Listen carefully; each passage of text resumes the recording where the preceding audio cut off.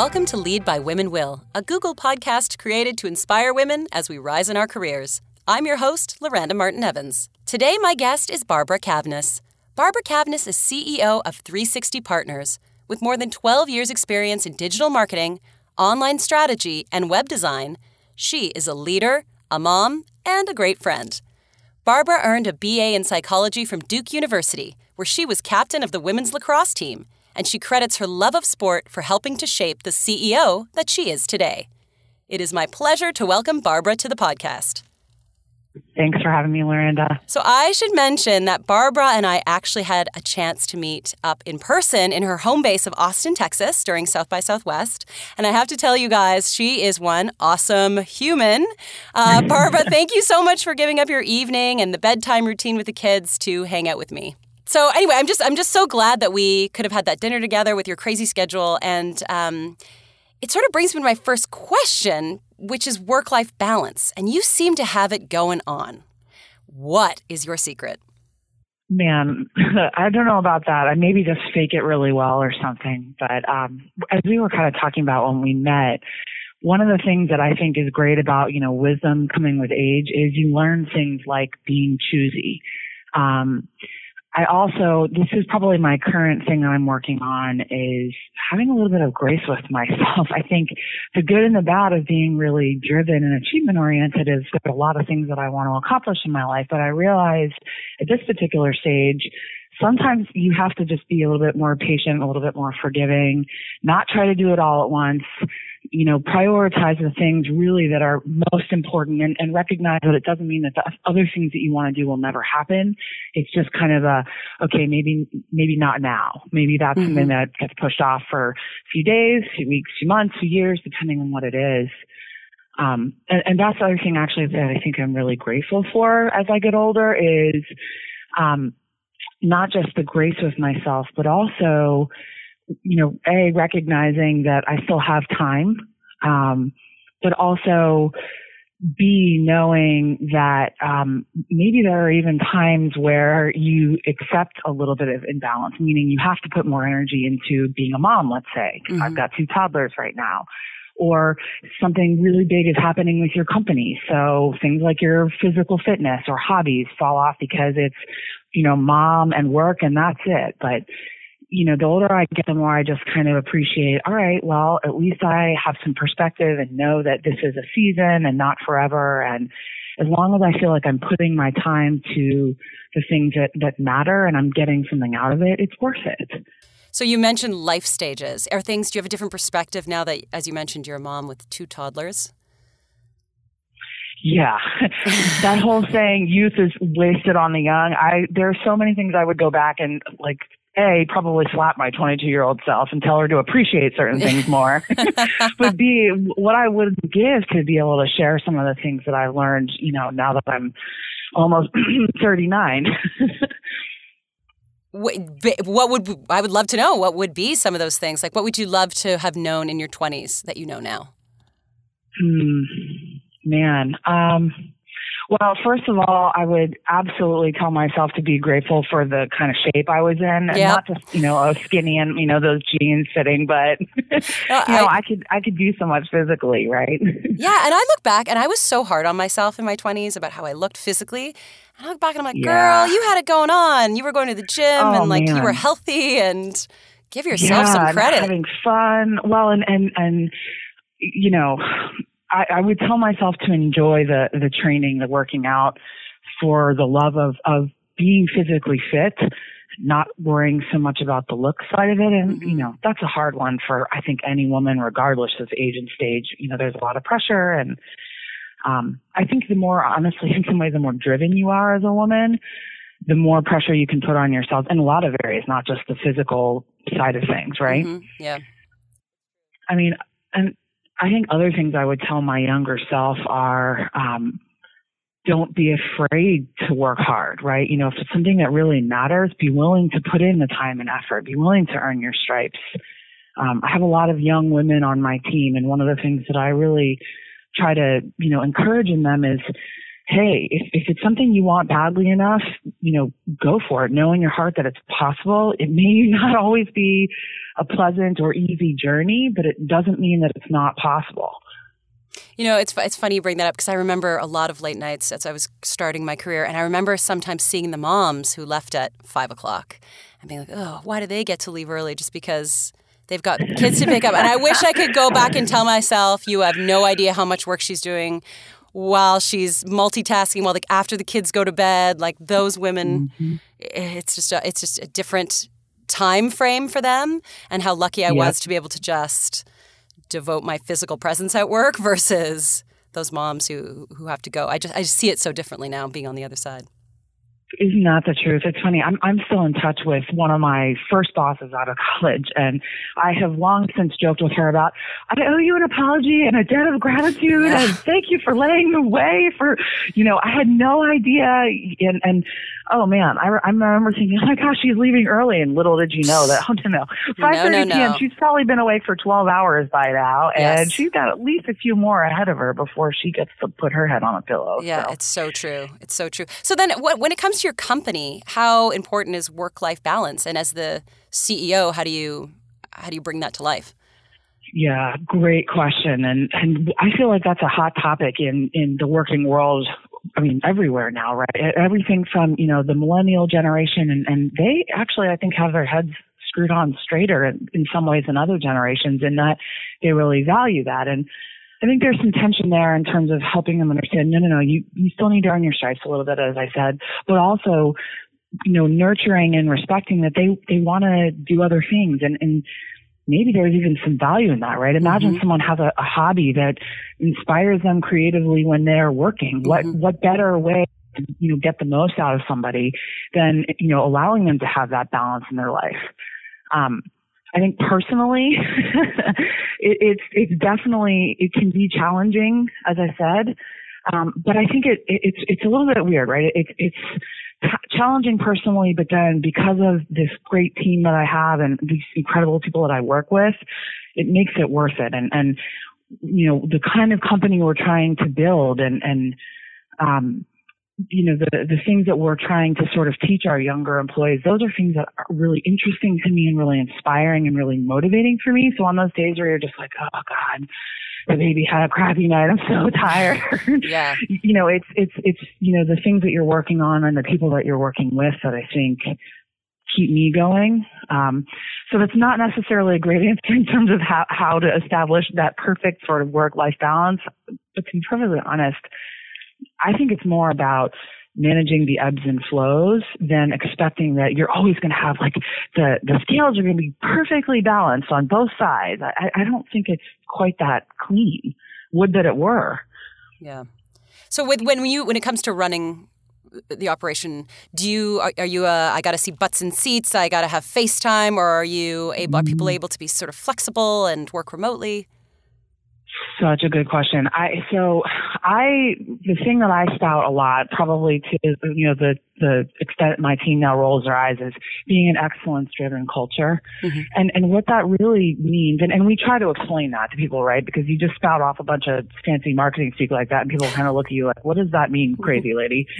So I think it's obviously, focusing on outcomes, not necessarily how people get there. Now, obviously that assumes, and we make it clear, hey, you can't break the law or, step on necks or, be unethical, but assuming that you deliver the kinds of results and that you contribute as a member of our team in the ways that we want you to find, your way of doing the work, because what works for me doesn't necessarily work for somebody else. And so if I just say, hey, I want you to be excellent every day that you're here. And, oh, by the way, I want you to love being excellent, right? That's kind of the catch-22 is if you're good at something, but you don't actually like it, that I don't think you get the best out of people if they aren't really excited about what they do. And it doesn't mean you don't have rough days or, tough client calls or all those things. But if they genuinely like what they do and you give them a lot of sort of latitude to get their jobs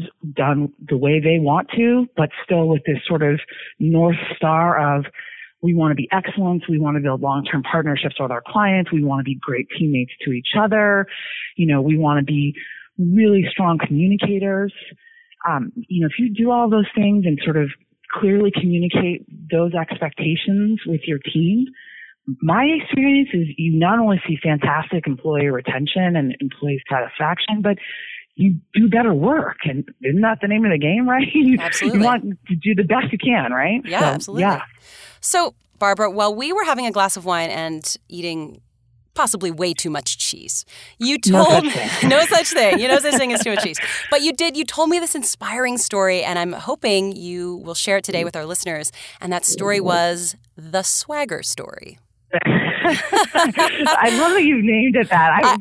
Lord help me. I don't know if that's a good thing or a bad thing. It was a great story. It's so good. If you feel comfortable sharing it, we'd love to hear it.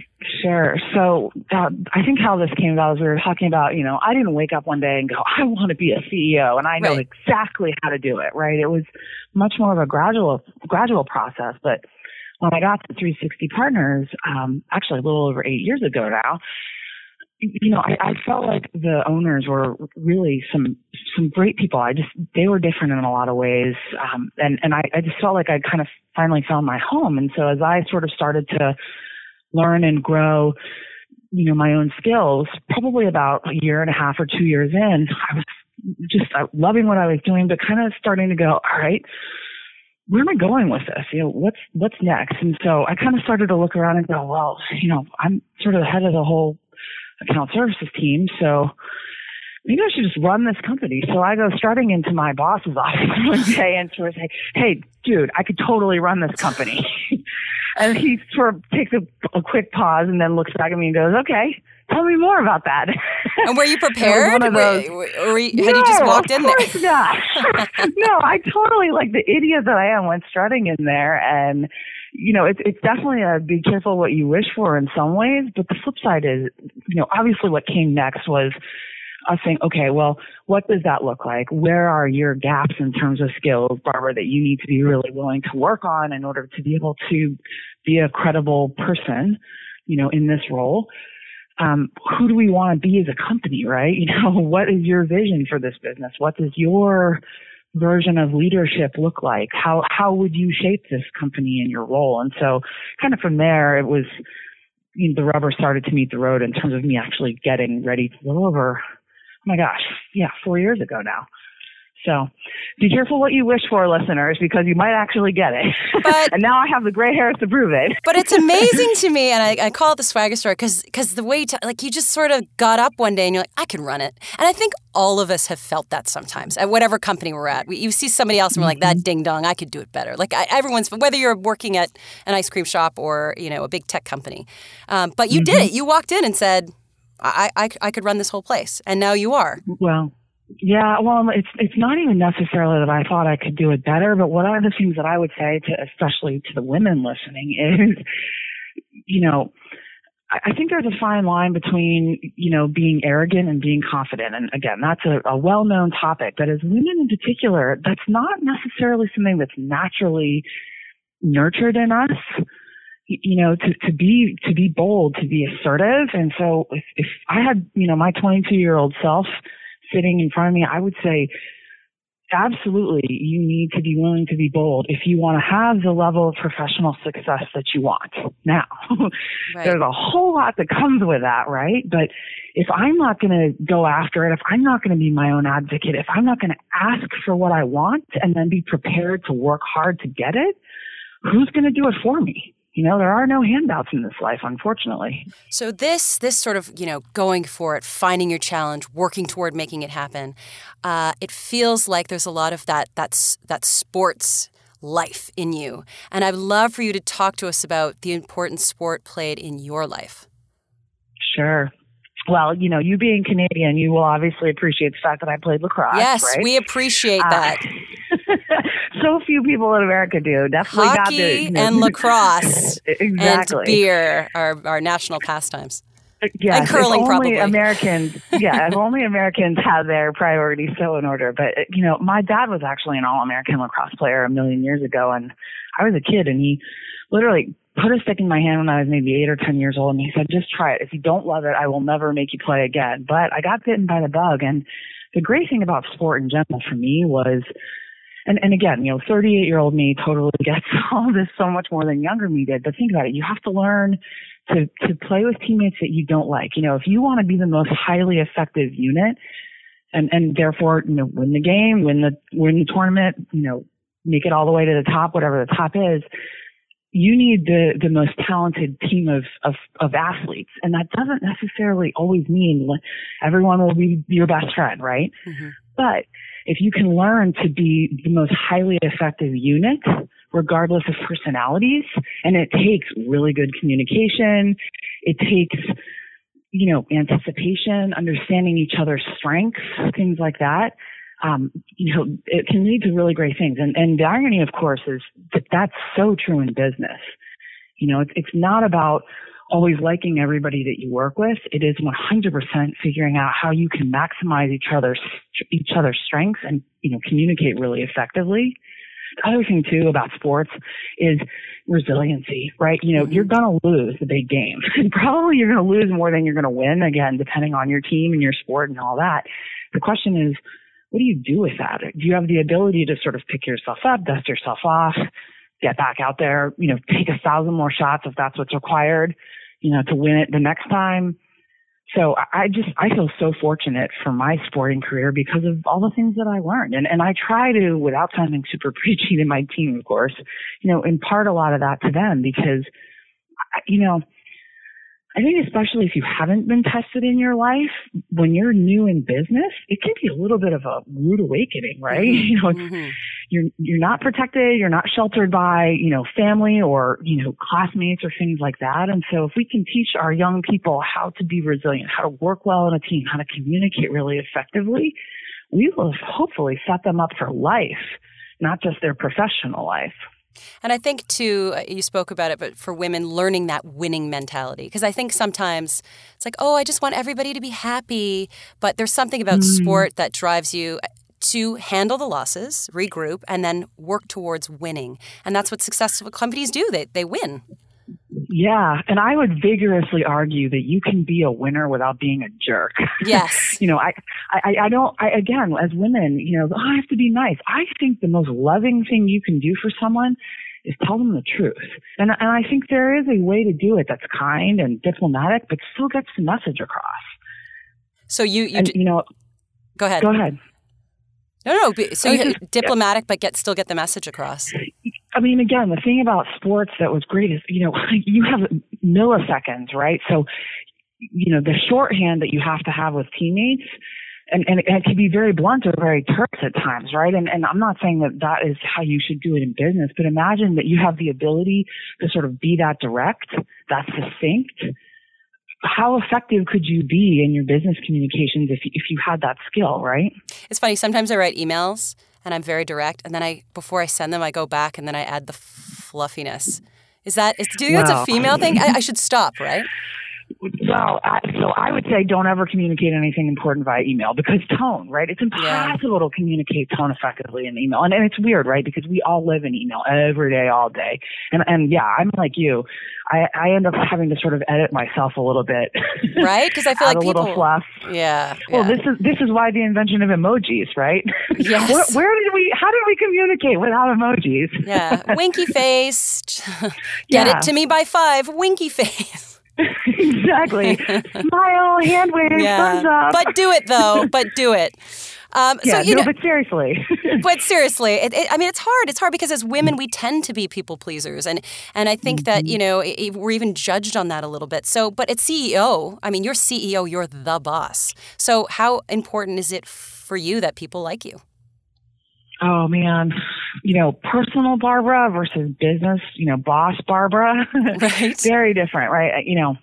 Personal me has never met a person she didn't like and didn't want to be friends with. Boss me has had to realize that, unfortunately, that's not my role. Mm-hmm. My role is to, lead by example, to set the standard, to inspire people to want to follow me.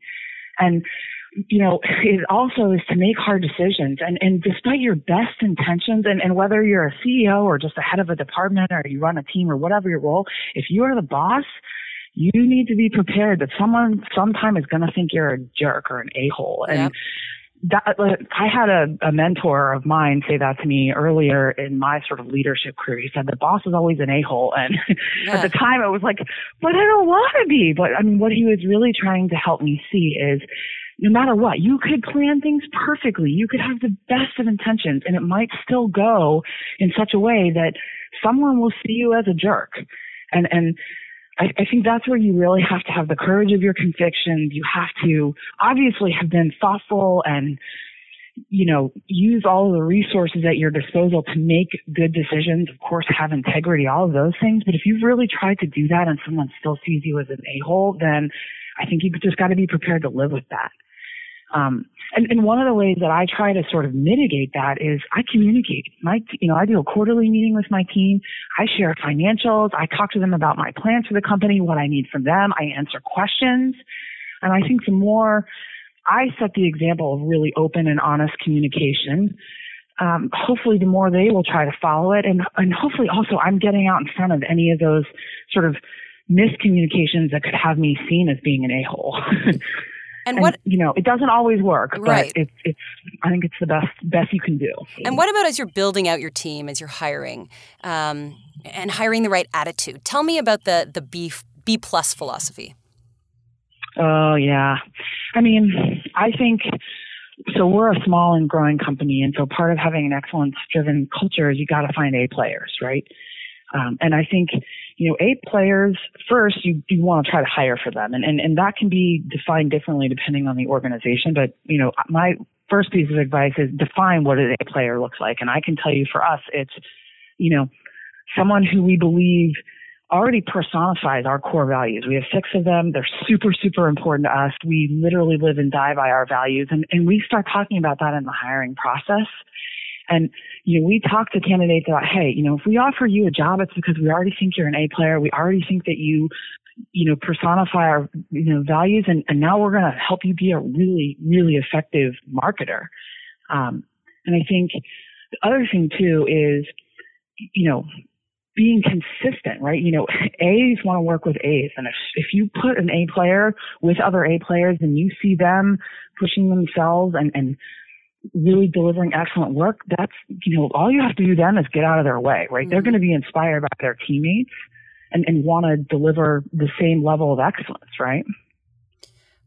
But if you couldn't get the A, or would you rather have like a B plus talent who's nice or had a good attitude, or an A plus talent, it checks every boxes, but it's one of those super go-gettery, rubs people the wrong way people? So I think it depends on the company, but generally I skew towards somebody who's got the right attitude. And because here's the deal, the talent is a little bit, talent's relative. Like if in my world, somebody with a great attitude is somebody who's coachable, somebody who is, hardworking, someone who's self-motivated, somebody who's intelligent. Obviously they've got to be smart enough that they can learn this stuff and that they can continue to self-develop. But if those boxes are checked, I don't care if they come in knowing nothing about digital marketing. I can teach them that. I can help them be an A. But somebody who's super duper smart and thinks they know everything and doesn't want to hear a word from anyone, there's no upside. They're not going to grow because right. They're their own lid. So then I would love a final Barbara thought before we end the podcast today. Do you have any final words for how to get ahead?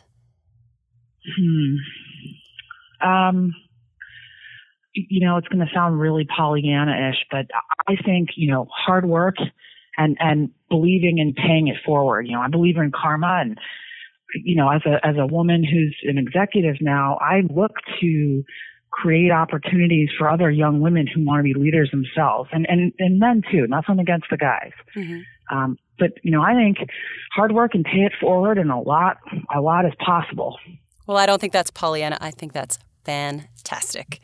So thank you so much, Barbara, for joining us today. I obviously super appreciate you being a part of the Women Will Initiative, and I sincerely hope we can get together again to eat way too much cheese. Definitely. Love that. Thank you so much. Thank you. For our listeners, thanks for joining us. Remember, knowledge is power, so share these podcasts with friends and colleagues. And find past episodes of Women Will on the Google Events page, iTunes, Stitcher, and the Google Play Music Store. Keep the conversation going on Twitter, #LeadByWomenWill. I'm @Loranda. And now, for all of us, time to go smash some ceilings, possibly with cheese.